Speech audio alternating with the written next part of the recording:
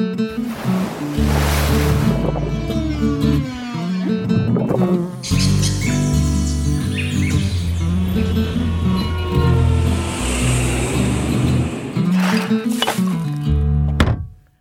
and welcome to For What It's Earth, the podcast where we look at all things nature, climate change, sustainability and ask, can we save the planet? I'm Emma. I'm Lloyd, and I hope the answer to that question is yes.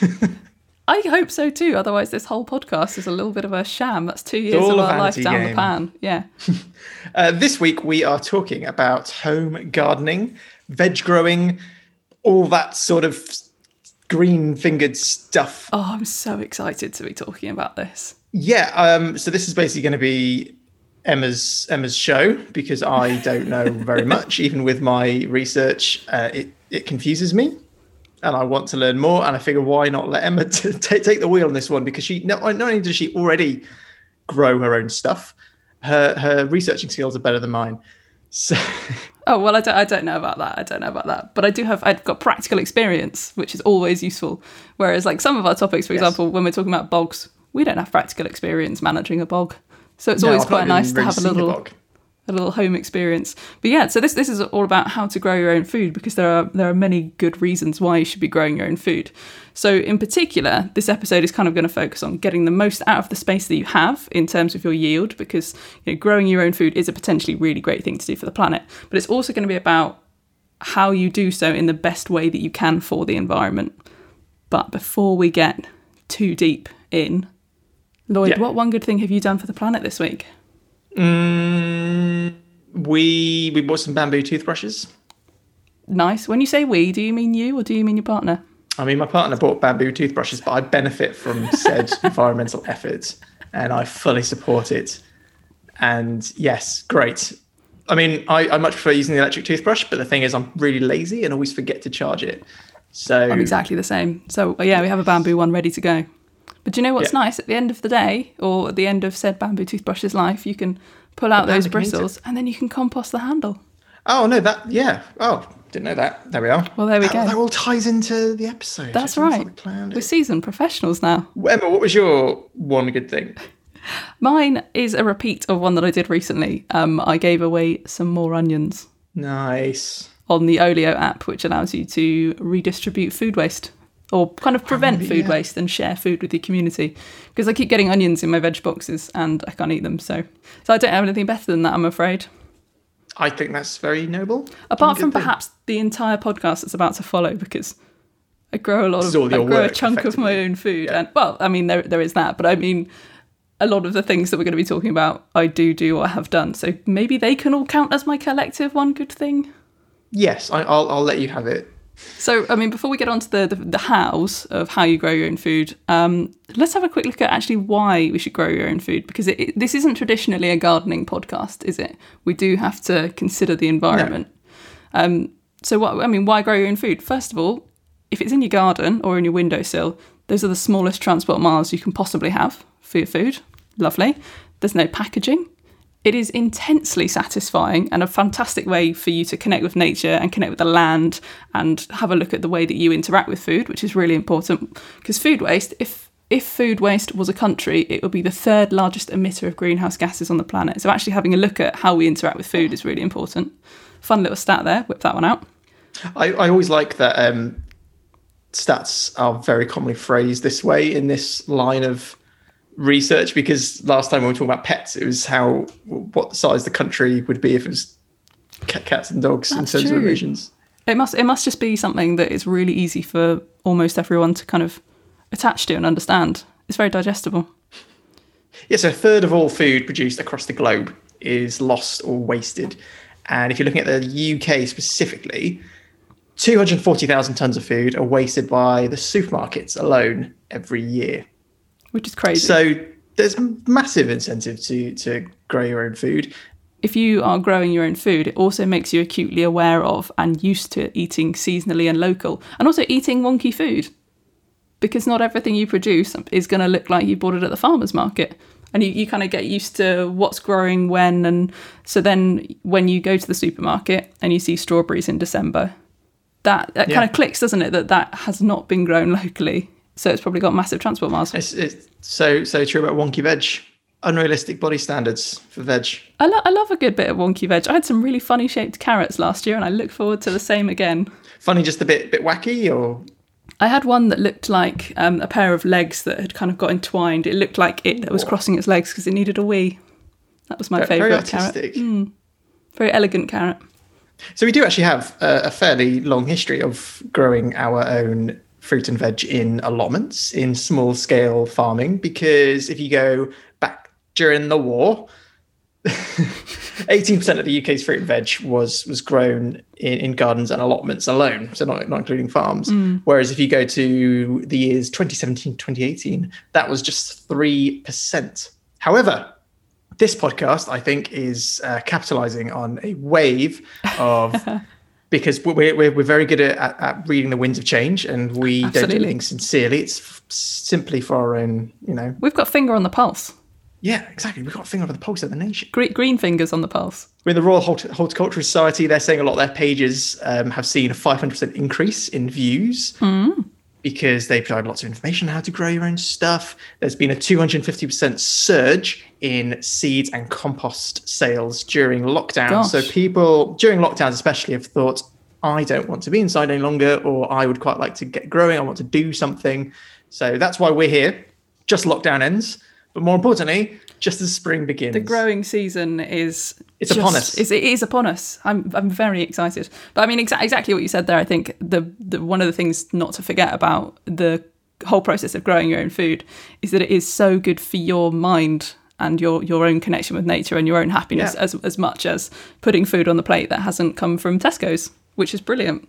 Yeah, so now is the kind of time where you really need to get planning. Planning is key to maximising your yield, because of course I'm going to talk about maximising yield quite a lot in this podcast, but we're going to do this in ways that are not detrimental to the environment. And that's how you know Emma does this on the regular, because she can use words like yield.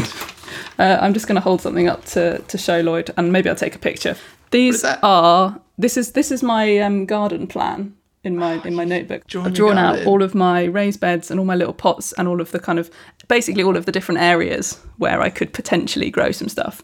And it's really important to know what it is you want to grow, how much space each of those things need, and what those requirements have, because some plants will love shade, some plants will be completely not shade tolerant at all and need full sunlight. So before you even think about growing any of your little seedlings, have a look at your garden or your space, depending on what size you've got, and see how many kind of hours of sunshine you get, because you'll get the best from your plants if you put them in the environment that they love the best, which is a fairly simple concept, I think.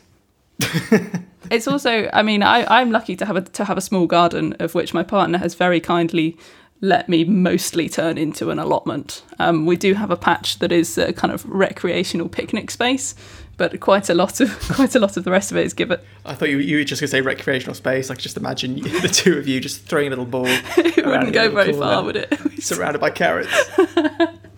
Oh, the dream. So I'm very much coming from the mindset of a very small space gardener and trying to get the most out of that space. But you don't even need to have a garden. You can have a courtyard if you've got a little courtyard. You can make the most of space by using planters and vertical growing techniques. So if you've got pots or planters, you can grow things up canes, like beans and peas, and even some squash will climb. You can also have hanging baskets, which are wonderful for strawberries and are very good at keeping slugs and things away from them. Some tomatoes will grow down from hanging baskets, and also tomatoes are obviously wonderful in pots. So there is still an awful lot you can do, even if you don't have kind of physical soil that you can dig into. And even window boxes as well. You can grow a whole array of your own kind of herbs, salad leaves. You could pop some tomatoes in, some strawberries, some beetroot. There's still quite a lot that you can do. Even if you're in a flat or absolutely. Somewhere that is outside, disadvantaged. Yeah, absolutely. You know, kitchen windowsill, get your herbs in. There's something so satisfying about having grown your own salad leaves. Lovely. So do you grow fruit as well? Oh, that's exciting. Yes. Most of this will be vegetable related, because last year I only did vegetables. But no, this year I've got some raspberry canes. I've got a gooseberry bush. I've got a blueberry bush. And a blackcurrant bush. They're all in their very tiny, like I bought them all as like very small seedlings or as canes. So they're not necessarily going to flourish into massive yields this year. But I'm thinking kind of long term. So hopefully I will have some fruit. I've heard strawberries. fruit is easier to grow and start the process of than vegetables. Really? Is that true? Do you know that? Having only really grown vegetables previously, I don't know about the starting of them. We'll have the answer for that next year. Yeah. In next year's podcast. Well, because I'm the fruit that I'm growing, I'm getting as a tiny bush. I'm not growing it from seed, so I don't know how easy it is to grow a fruit from seed. Unless we're talking about tomatoes, which are notoriously actually a fruit, in which case tomatoes are incredibly easy to grow from seed and very prolific. But no, I don't know. That's a very good question. Very good question.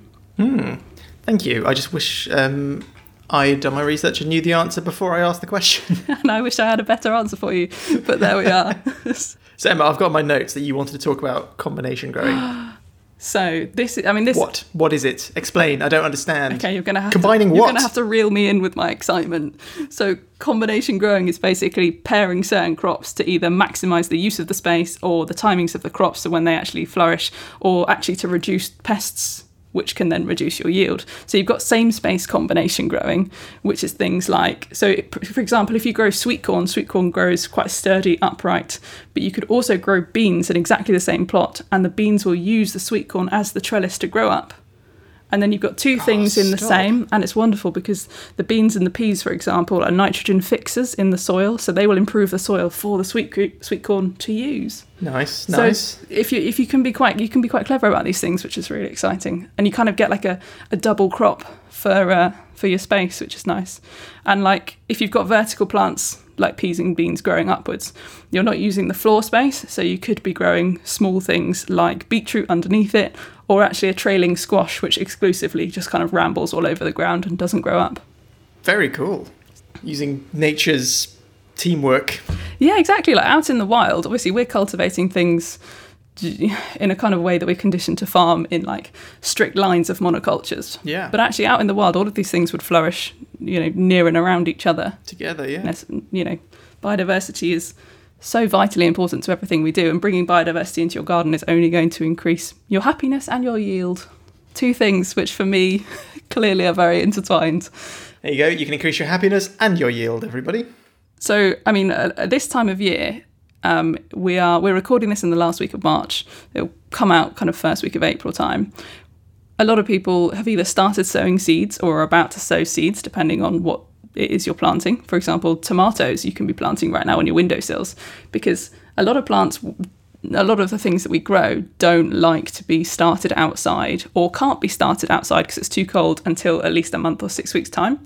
So you can get ahead of the game and start growing them inside, and then by the time they're kind of big enough, you can start putting them outside for a little bit each day to kind of harden them off, get them used to the cold, so that by the time they will thrive outside, you've already got a really big flourishing plant, and then your cropping season comes sooner. So is that what you're doing? Absolutely. I've got some tomato seedlings within a reach of my microphone. So something that a lot of people are doing right now is actually have a look in your recycling bin, because a lot of the vessels, the plastic vessels that you maybe would be throwing away, can actually become perfect planters. Yeah, Emma showed me very excitedly, and rightly so, an old mushroom plastic container. Yeah, because sometimes I still shop in Tesco's. Now got some tomato seeds. Yeah, so you don't have to buy more plastic containers from the garden centres. You can reuse something that you would otherwise be getting rid of anyway. Yeah, yoghurt pots and milk cartons and things also work really well. Even Tetra Pak, like soy milk cartons I used last year quite a lot. Oh, nice one. I quite like the parallels between our pets episode last week, where I was talking about caring for the animals, and this week you're talking about caring for the plants. Oh, yes, we've done a swap. Taking them outside every day. We've both got our specialist subjects. Yeah. No, you do. Beautiful. And weirdly, you really get to know the personalities of different plants as well. But this is all about connecting with nature and understanding the land and how things interact. But I definitely had like a cantankerous squash plant last year, which was refusing to fruit, and I'll be doing it. A cantankerous squash plant? I stand by what I said, yes. It was a grumpy squash plant. But I mean, okay, one key way to try and make sure that your plants aren't cantankerous is to really take care of your soil. Yes.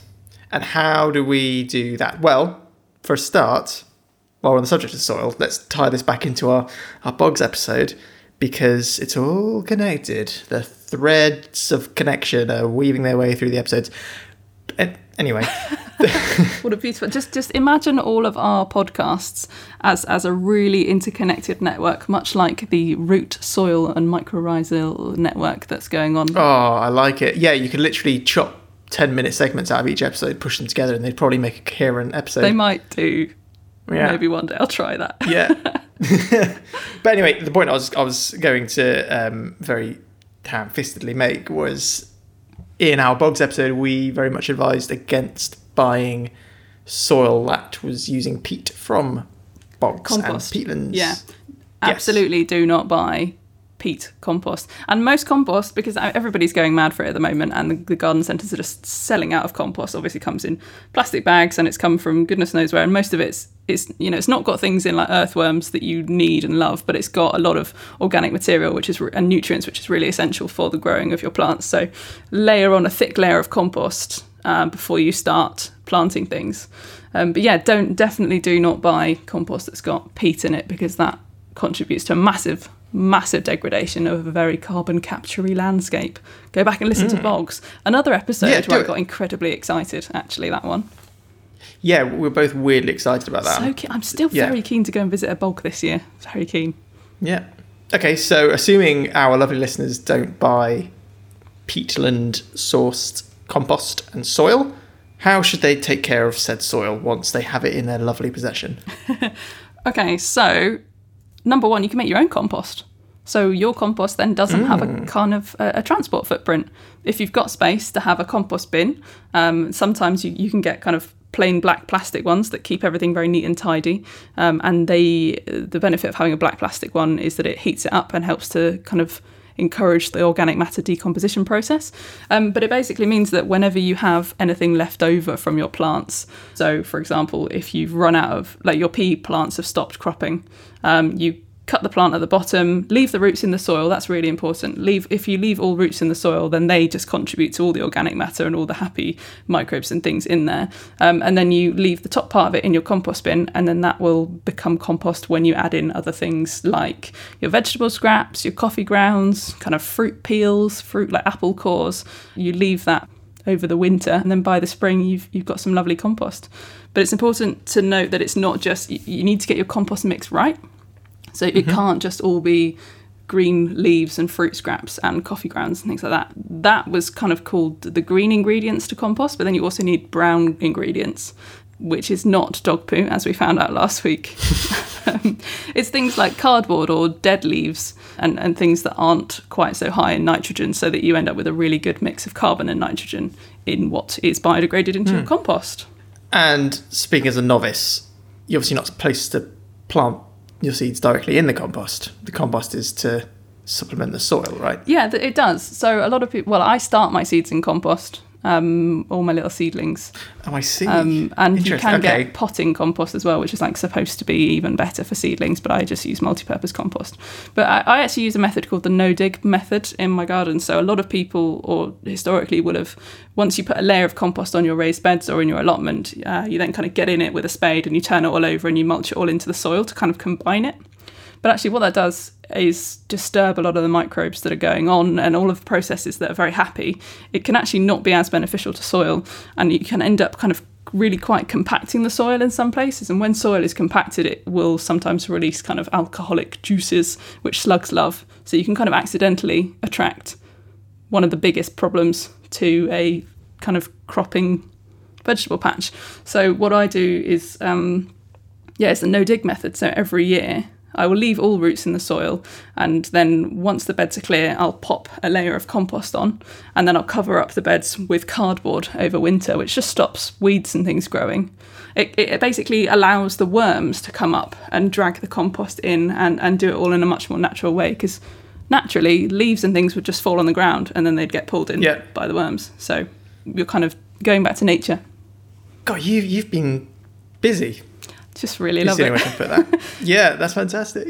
But yeah, so look after your compost and look after your soil, and they will look after your food.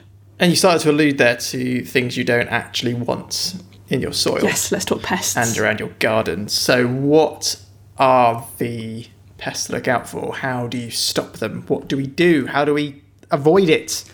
Number one, underlined and highlighted, do not use pesticides and insecticides No. to try and improve your crops, because all you're doing is just, you're murdering biodiversity, aren't you? It's tough because a lot of your plants will be reliant on insect pollination. So chucking on some insecticides to try and get rid of one specific species, particularly maybe like aphids or something, means you'll end up killing off all of your wonderful caterpillars, butterflies, bees, and everything else that you actually need and you want in your thriving garden. One, because they're awesome. Two, because they're in decline anyway and we really need them. And B, because they will actually fertilise your crops. So do not be buying pesticides. But, you know, we've harked back to that on several episodes before, haven't we? So instead, there are some quite cool things that you can do. Now, I have a massive problem with slugs and snails because I've got quite a damp garden. So, for example, you can put coffee grounds around the edges of your raised beds. They don't particularly like coffee grounds. You can crush up eggshells, kind of so they end up like a texture like sand, because it's very uncomfortable for their little mollusky feet to try and get over. In the same way, you can use actual sand if you have sand. Yeah. I am by the beach. Maybe I'll just you can do that. We'll do a swap. I'll send you some some tomato plants and you can send me some sand. Just send you a bag of sand. That would be great. There's none of that in Bath. It's all clay. And some people, so for example, we mentioned you could potentially grow tomatoes in pots in your courtyard. Some people will PVA around the top of a pot and then sprinkle sand on. So you've got this permanent kind of sandpapery layer around a pot, which is, again, quite off-putting to slugs and snails. They also don't like copper wire or copper tape. So last year I just covered everything in copper in my garden, which was quite sparkly. And did it work? I think to some extent it worked. I think that the eggshells possibly were the best thing, but I don't know. I basically tried to do absolutely everything I could. One thing I would like to do, can't do it in this house here, but actually get chickens. Chickens are really good at just plucking around and getting rid of lots of little things like baby slugs and snails. And hedgehogs as well are good for eating slugs. Oh, nice. So you can kind of utilise that natural relationship if you've got a lot of space. Presumably your chickens will go in your recreational space. Yeah, that will become the organic egg-laying space. So then your recreational space is going to have to be the living room? Yeah, I think we're going to have to hang out inside the house, yeah. So no, we won't be getting chickens. Chicken's world now. And a lot of people have problems with birds. So birds are another big pest. You can hang CDs on a string, if anyone still has any CDs these days. The kind of the flickering motion of the light sometimes freaks birds out, so you don't do that. And apparently also hanging plastic bottles up so they're kind of moving around, or using a scarecrow. It's quite simple and works. Yeah. And birds also really love berries, so I'm going to get some netting this year to try and cover up my raspberries to stop them being eaten by birds. Yeah. So that's a natural, or quite an easy method to use. I had a massive problem actually last year with cats. Not the pest you expect. The movie, it was terrible, wasn't it? It was absolutely awful. James Corden, what are you doing? Stick to car. We put it on for 10 minutes. No, not even that. We put it on because we were like, oh, go on. Everyone's saying it's bad, but let's put it on to just like revel in how bad it's going to be. It wasn't even enjoyable bad. We had it on for five minutes max. I don't think we got through the first song, and we're just like, no, I can't do this. I actually didn't even try and watch it, if I'm totally honest with you. Am I right in assuming you weren't actually talking about the movie? You're correct. There was no theatre out in my garden. Only the entire neighbourhood of cats who've decided that my lovely raised beds with their open spaces of soil made good litter trays. And I had so much cat poo in my garden constantly. And it was just the most irritating, angry thing. So if you're dealing with things like that, actually, one of the weird things that did work was plastic bottles filled with water, just like all over the garden. Obviously, it looks horrendous. But if you've got any in your recycling bin, for some reason, it does seem to deter cats from pooing. Or you can leave things like brambles, anything slightly spiky or slightly sticky that they wouldn't actually want to sit on. Yes. Prevents them from pooping. So that's a fun fact that I wasn't imagining that I was going to learn last year. But there we go. That's a real pain. I mean, you can get those noise thingies, can't you, which emit like a high-pitched noise, which is supposed to scare them away. Yeah, I've heard of those. I haven't tried them. And I've also been given a product which I haven't fully researched yet and I haven't actually deployed, but apparently contains lion piss. Lion piss? Yeah, because the kind of hormones and pheromones that come out of the alpha giant cat that is the lion will apparently ward off the average domestic cat from being in your garden. So I will... How do they get it? I don't know. It's the magic of the internet, Lloyd. It's the magic of the internet. I don't know if this is a kind of a side business from the zoos or something. That could be any animal's urine, though, couldn't it? Oh yeah, maybe. But yeah, that's. It turns out it's a red panda. Could be. And then finally, our old friend companion planting can be really useful. So, for example, if you grow rows of onions around salads or peas, they create a smelly barrier for snails which don't like onions, and around carrots and things. If you plant nasturtium next to cabbage, it will distract white butterfly caterpillars. So you're basically planting a sacrifice crop to save your cabbage. And this is so clever. It's cool, isn't it? It's cool. All of this knowledge. It's like a video game. We used to have in our generations, and I kind of feel like a lot of it's been lost. I kind of wish that we were in this being taught by parents and grandparents, but it's all on the internet, so you can learn. And basil next to tomatoes, because aphids apparently hate basil and love tomatoes. So this kind of trickery, rather than using pesticides, is quite sneaky. Makes you feel like makes you feel like you're winning. Winning with nature, but also against nature. That's my contribution to the episode. A very poorly worded. Maybe I should do a spin-off podcast, Gardening with Emma, like a monthly update on what's going on. I reckon we could get a better title, though. Yeah, okay. Well, I'll leave you on the marketing, and I'll do the content. Emma's Earth earnings. High yield. There we go, listeners. If you can do better than Lloyd, and I'm quite certain that you can, let us know what my... There's got to be a pun. There's got to be an alliteration here. Should we move on? Should we talk about water use? Let's give... Yes. All of our crops are going to be thirsty, just like we are in the summer, but we've obviously touched on before, water scarcity is a massive issue. We're not going to give you water scarcity facts because we've got an entire episode on how bad water scarcity is. So... We do, yeah. Gosh, yeah, I completely forgot about that. I forget how long we've been doing this now. 2 years, mate. 2 years. 2 years, This is episode 52, maybe? Aw. Crumbs. Maybe, yeah. But anyway, water use. This is not helpful to the conversation at all, but I am sorry to say that I somehow always overwater or underwater my houseplants. I can never hit the sweet spot. You know what, I'm terrible with houseplants as well. Yeah, I can never quite... Okay, I've still got, actually... It hasn't died yet. You gave me a spider plant a while ago, one of your kind of offshoots. Oh, yeah. That's still alive by some miracle.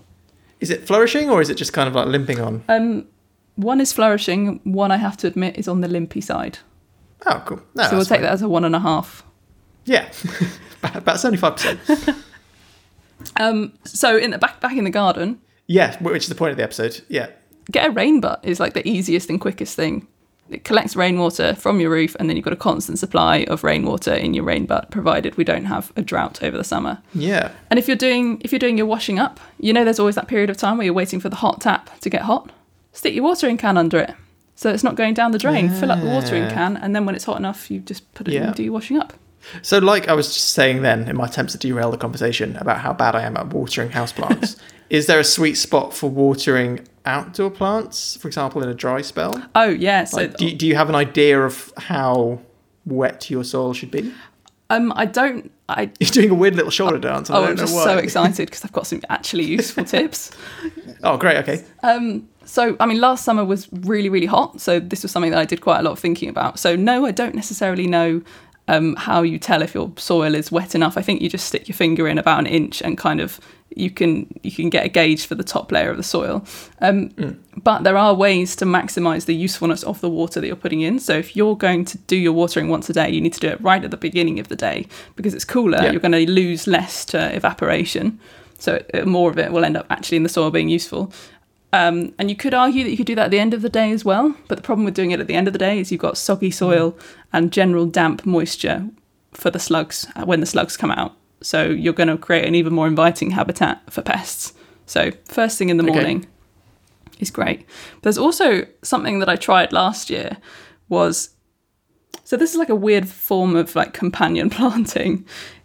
If you're about to pot out your tomato plant, for example, you've grown it on in your greenhouse or in your lounge and it's ready to go in the soil, bury it with a plastic bottle or like a Tetra Pak bottle, like next to the roots, but puncture holes in the Tetra Pak or in the plastic bottle and bury that bottle so that just the top end is poking out of the soil. That way, instead of watering the plant on the ground, you can pour water in the bottle and it directly trickles it into the deep roots. I like it a lot. How efficient is that? It does make your garden look a bit weird because you get these kind of little, like the tops of an orange juice just popping out of the soil. Oh, my soy milk crop's nearly done. Yeah, exactly. But it's a really neat way of being a little bit more like water efficient. And some people will use grey water as well to water things like wildflowers, but I wouldn't put grey water, so that's stuff from like your showers, on your edibles necessarily. Yes, probably not a good idea.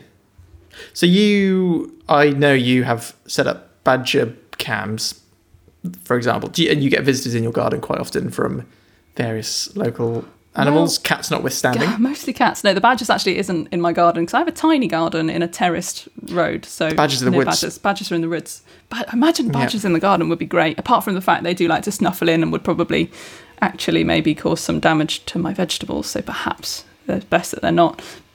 But yeah, if we can throw it back indeed to some more of our previous episodes, we've talked about the importance of supporting biodiversity and nature in your own green space. So I've tried really hard to make my garden really friendly for pollinators. We've got lots of wildflowers that are just starting to come up. We've got a massive honeysuckle, which the bees absolutely love. I've got a bird box. I've got a bird table with some bird seed and some bird feeders and things. But it's really important to leave parts of your garden wild so that yes, you want it to be productive for you, but it also really has to be productive for nature as well. Because if you're not thinking about the ecosystem as a whole, you're not supporting nature, you're not supporting biodiversity, you're not actually doing the planet any good, apart from... That's a really lovely point. I've got a nice image in my head of just you walking through your garden like Snow White. Surrounded by 7 dwarfs. I was talking more about the animals, like the squirrels and birds landing on your head and stuff. Gently talking to birds, yeah. But yeah, I mean, one thing that I don't have space for, which would be nice, is to create a little pond. That's a really fantastic thing if you do have space to be able to provide a habitat for amphibians and things. And it's really simple. You could literally just basically sink a massive plastic box or Tupperware into the ground, fill it up and put some pond plants in, and that would be great for wildlife. It doesn't even have to be a mega pond. And also frogs eat slugs and things as well, so another lovely form of pest control. So many circles of life. It's beautiful, intersecting in your garden. Excellent. Sorry, Lloyd. Next week we'll do a topic that you know a bit more about. No, I should have done more research, but I was just quite content to listen to you. In your defence, I did tell you, don't worry. I've got far too many notes. Well, it's just nice to... It's actually really nice just to sit back and listen to someone talk about something they know about. I don't fully know about, but something that I certainly enjoy. Oh, you do? Passionate about as well? Yeah. Great. I love it. So next on the agenda of our beautiful list you provided, because I am very much in awe of how much you know about all this and your passion Listen, I really needed structure, or this would have been a total ramble train. No, it's beautiful. This is one of my most enjoyable podcasts. Maybe Ramble Train will be the name of my gardening spin-off show. Ramble Train, yeah. So we have written seed saving and big agriculture. In bold, yeah. So imagine bold, we've gone full circle. We're in the autumn now. You've had your gluts of all of your food. You've harvested everything. You're now at the stage where you're doing things the birds are flying away. Yeah. Everything's getting quiet. But you're making things like jam and chutney, or you're drying out your food, basically everything to preserve your crops. And you're thinking, what do I do next year? And the easy option here is just to chop all your plants down, put all the green stuff in your compost bin, obviously leave the roots in the soil, cover up the beds with cardboard, stop them weeding, and think, right, okay, next year I'm going to buy XYZ seeds from the garden centre or online or something. And yes, technically that works, but a lot of people are more excited about the idea of saving their own seeds. So the nice thing about seed saving is you get to grow plants which are basically the babies of the plants that you've gotten to know and understand and like the varieties of this year, which is really exciting. So it will save you a little bit of money. I mean, seeds aren't massively expensive, but you can, for example, you can preserve heritage varieties that have been, lost, and you can make sure that you're looking after your genetic diversity, and you can breed your own preferred characteristics if you really want to get into the crazy world of crossbreeding plants, which I, full disclosure, don't know much about and won't be trying to do. That'll be another podcast episode. But it basically will decrease your reliance on a shifty underground world known as big agriculture. Big ag. So we've talked a little bit before about big pharma and all of the problems that go around with the big pharmaceutical companies, but actually a lot of seed companies are part of big pharmaceutical companies. They're one and the same, because if you think about it, they are the ones supplying genetically modified crops to provide better yields, and they're the ones also supplying pesticides. They all go hand in hand, and there's an awful lot of money in these massive corporations that, in much the same way there's a dominance on pharmaceuticals and drugs, there's actually a huge kind of dominance when it comes to seeds. And there's so much money in it, and there's so much power in it.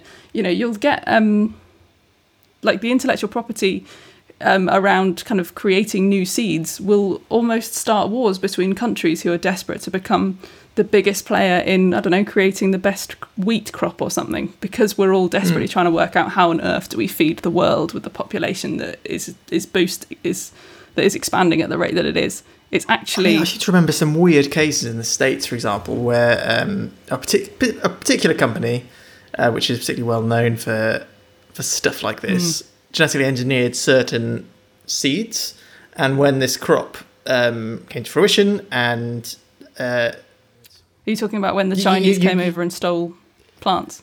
What? No. Oh, well, yeah. So I was going to say when there are some instances of these genetically modifying crops seeding these crops in, for example, like next door farmer's field who didn't buy these seeds, and then this company would try to sue those farmers for growing those crops because they had patented this particular genetic variety.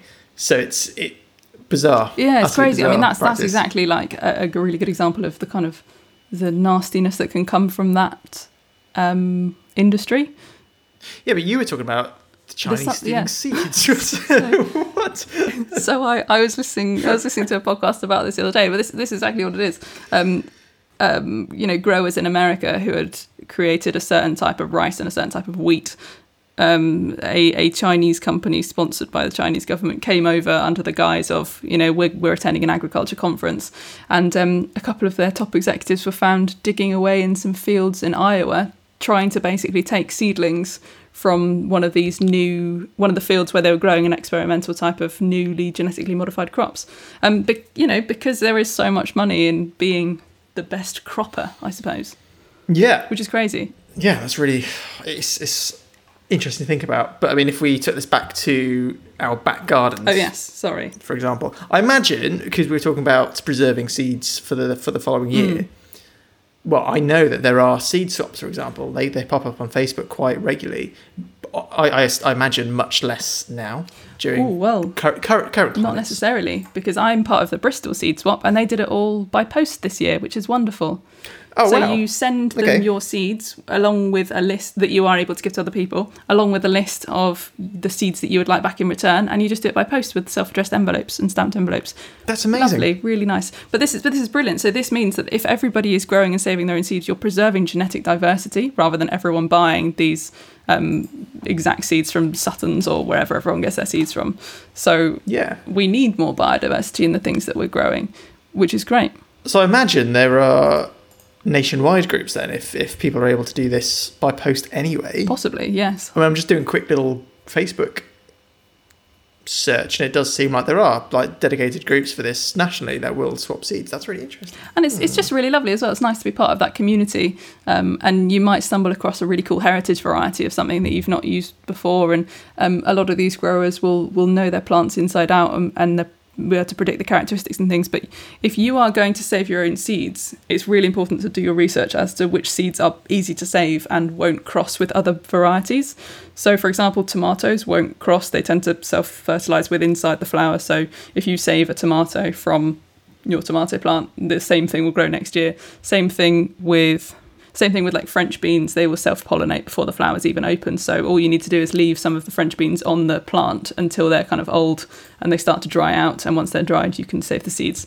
And peas as well are really easy because they will self-pollinate. But if you've got things like brassicas, like sprouting broccoli or cabbage or cauliflower or kale, they will all cross with each other. So you don't always 100% know what you're going to get in the next generation that you sow next year. Yeah. So if you're going to participate in these seed swaps, make sure you know what seeds you're contributing as well, because everybody wants to know exactly what they're going to get out of it. So do some research, do some Googling. But in general, even if you're just saving them for yourself, it's really If satisfying. we were to take this to an extreme level, did you ever see the seed banks that exist in, I think it's like Norway? Oh, yeah. These are Those really ones that are interesting. pretty much buried into a In a mountain. glacier somewhere, yeah. Yeah, to preserve seeds should the worst happen. And Should the apocalypse come and we need to Yeah. repopulate the world just with seeds. or just that certain plants, for example, die off in smaller numbers, then we've got the seeds backed up. I think it's really cool. Yeah, definitely. Again, trying to preserve genetic diversity and not end up in a horribly strange... Try writing to them for a seed swap. Could you imagine? I'd end up with all sorts of weird things. Yes, I'd like the prehistoric variety, please, that you've found in your digging in Siberia. Like a very shade-tolerant squash, if possible.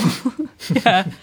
So that I think is... I mean, there is so much more I could have crammed into this episode, and I've really had to try and condense things that I think will hopefully be useful to people that are at the beginning of their journey of growing stuff. So anyone that is already a proficient grower, apologies because I probably haven't gone into nearly as interesting depth as you might like, but anyone who, like me, is just a couple of years in or is about to start growing stuff, I really hope that this has been useful.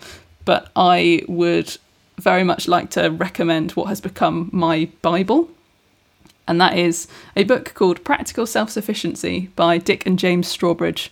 And it is not just it's got some depth into growing plants and things, but it is also all about just becoming more self-sufficient in all other areas of life in your home as well. So that's kind of what got me started. And if you're interested at all in just trying to become a bit more self-sufficient, that book is amazing. Fabulous. I'm going to look into that.